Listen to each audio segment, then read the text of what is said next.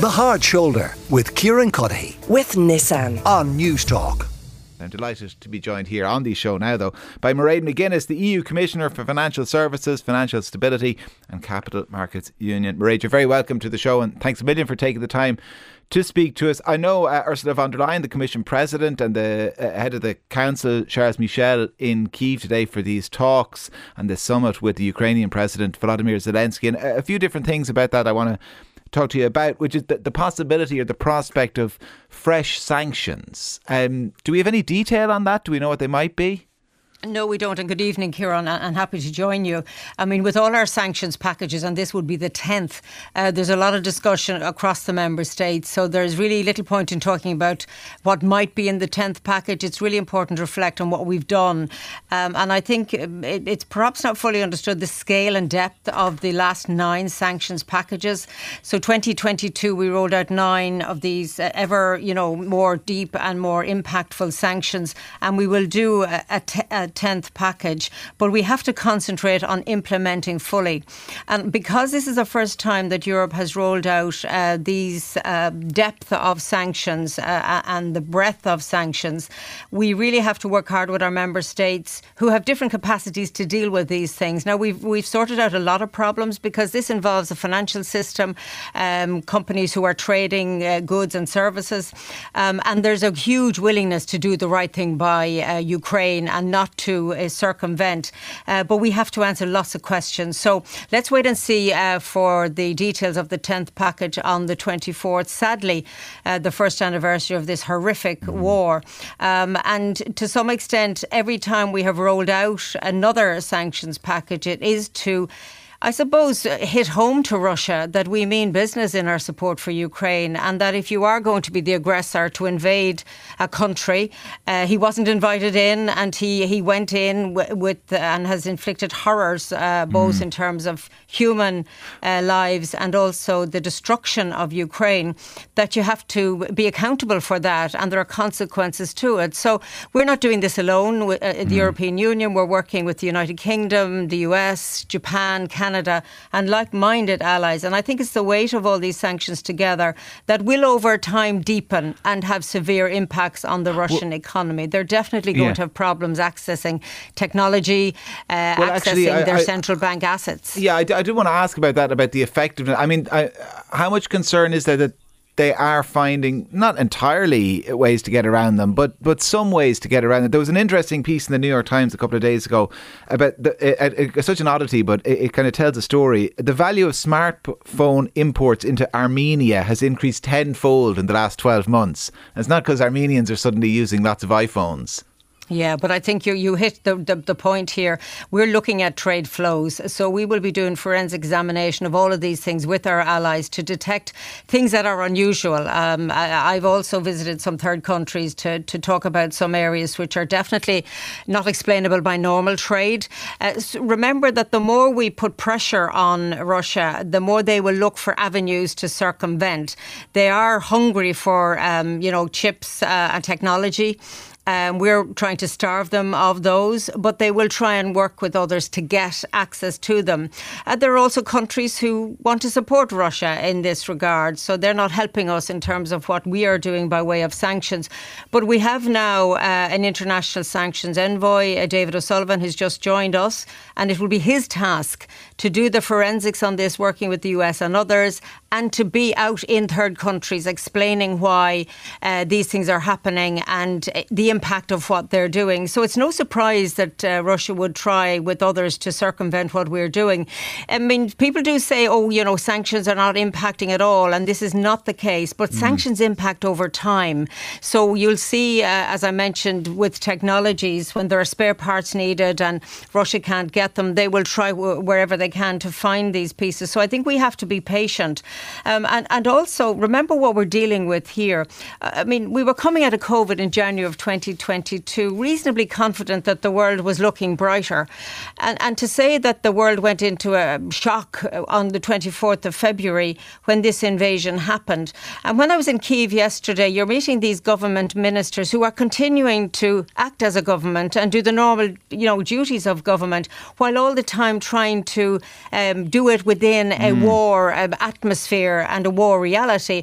And they're human as well. Some of the ministers I spoke to in Kyiv yesterday have small children and they're in Poland with grandparents. And, you talk about the big policy issues and then you realise the personal side of all of this is terrible, for people who are in government and indeed for the citizens of Ukraine who've had to leave their home. Well, so it is a very frightening reality. I think it really hits home when I was there yesterday. It is quite surreal to be in a country, a vast country with huge potential that are, really trying to push back against a massive aggressor. They are doing their level best then to maintain some sort of normality within their country. And they're also looking, of course, to be part of the European Union. And part of our discussion yesterday was around how they can and what they need to do to be on the path towards being members of the European Union. How long a journey realistically is that? Well, I think you're right to ask how long. I don't think I'm going to put a date on it, but I think, our Ukrainian friends understand that it isn't an overnight thing. Now, they're working hard and certainly, you could understand why they're saying we want to be members and we want it to happen very rapidly. But there is a lot of work to be done within Ukraine itself, and they know this, around a whole range of policy areas. I mean, I think it is interesting that in the area of corruption and, money laundering and these financial crimes, if you like, they've already taken significant steps, and I think that's really positive. But in other areas, whether it's environment or climate or all sorts of policies, they will have to do a lot internally. And yesterday, it was much more than just being there and being present. We went through over 20 files, specific areas, as I mentioned, some of them already: transport, agriculture, culture itself, and these areas where we're trying to, align Ukraine with what we've done in the European Union, mindful that they have a long journey to travel. And they're doing it against the backdrop of a war. Yeah. I mean, it is going to be a 1 year. I mean, we'll mark this horrible date of the 24th of February with a new sanctions package, but also, resolving to say to Ukraine that they're not alone, because it is a very traumatic place to be. Even though there was no sirens playing yesterday, I think there were today, quite a lot of them all over Ukraine. We didn't experience that. But you were very conscious with the security briefing, the protective equipment you had, that this was not normal.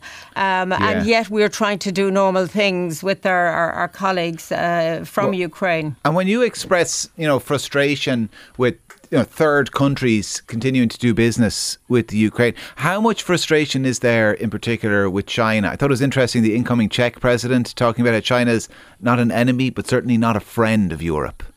Well, look, I mean, my frustration isn't the issue here. The issue is to understand who's doing what and why. Remember also, in times of war, people will try and profit, and that's the tragedy of it. What we have to do is make sure that there is an awareness that if you break our sanctions, and this will be part of a very new proposal, it will be a crime, so there will be penalties attached to that. The issue then with third countries whom we may trade with, we have to be very firm and say, look, if you're working with us, then you cannot go against us and against Ukraine by allowing circumvention. But it does take forensic work to make sure that you track what's happening.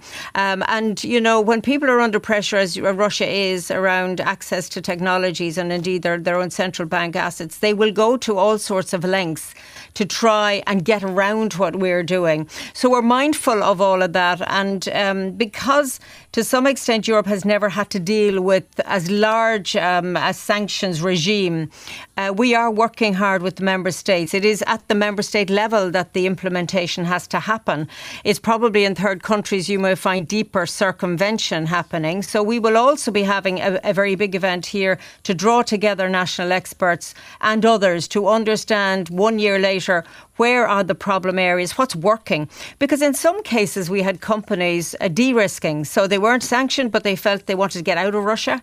You had some financial institutions making a decision that it was no longer good for them, that they would stay in Russia. Yeah. So we've had that effect as well as the actual sanctions we've imposed. And can I ask, when you talk about the ramifications for the Ukrainians, and that's of course where they're most acute. Of course, Europe's dealing with, the fallout in terms of refugees, and you see that, you see the kind of the increase in anti-refugee sentiment here as much as anywhere in Europe. How much pause does that give policymakers like yourself?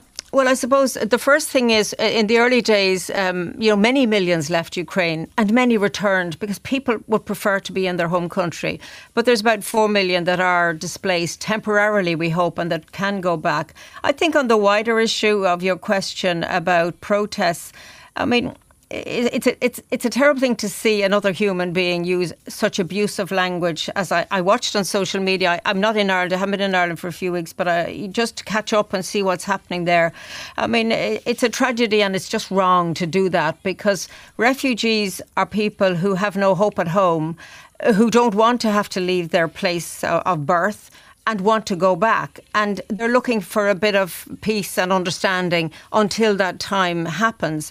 And of course, you have to try and dissect where there are people who have genuine concerns about services and others who are just, I suppose I don't know what word I would like to use. Maybe I won't use a word at all, but it's horrible to watch. It's just horrible to watch some of the bad language, and you think, like, how can there be such hatred from one human being to another that the people that I saw using the bad language and offensive remarks and, threatening, they don't even know the person on the other side. How can you have that hatred for somebody who's actually, they'd rather be at home? I mean, I think if we thought about that more, then we would understand better the sadness that there is in Ukraine. As I mentioned, some of the ministers I met yesterday, they have children who are outside of Ukraine with grandparents, and you could see it, visibly, that they're very upset that they miss birthdays, for example. One man was telling me he's missed his 3 children's birthdays, and they're little things, but they're very hard. I mean, if you're broken up from your family and you're not sure what's going to happen next or when you'll all be together again in normal times, I mean, that's a heavy weight on people. If that's added to by aggression from a small few, I mean, I always make the case that it is those who shout the loudest and are the most abusive that will get airtime. But there are many, many, many more people in Ireland and elsewhere quietly doing good and being, doing what's in everyone's heart, which we should do. Just do good, get on with it, help people, rather than turning nasty. And it is a pity to see any of this happen. And maybe there will be a reflection now as to how we deal with this. And we just have to push back and say this is unacceptable anywhere, in any country, against people who are fleeing and in fear. Mairead McGuinness, EU Commissioner for Financial Services, Financial Stability and Capital Markets Union. Mairead, an absolute pleasure, and thanks a million for joining us here on the show. The Hard Shoulder with Kieran Cuddihy. With Nissan. Weekdays from 4 on News Talk.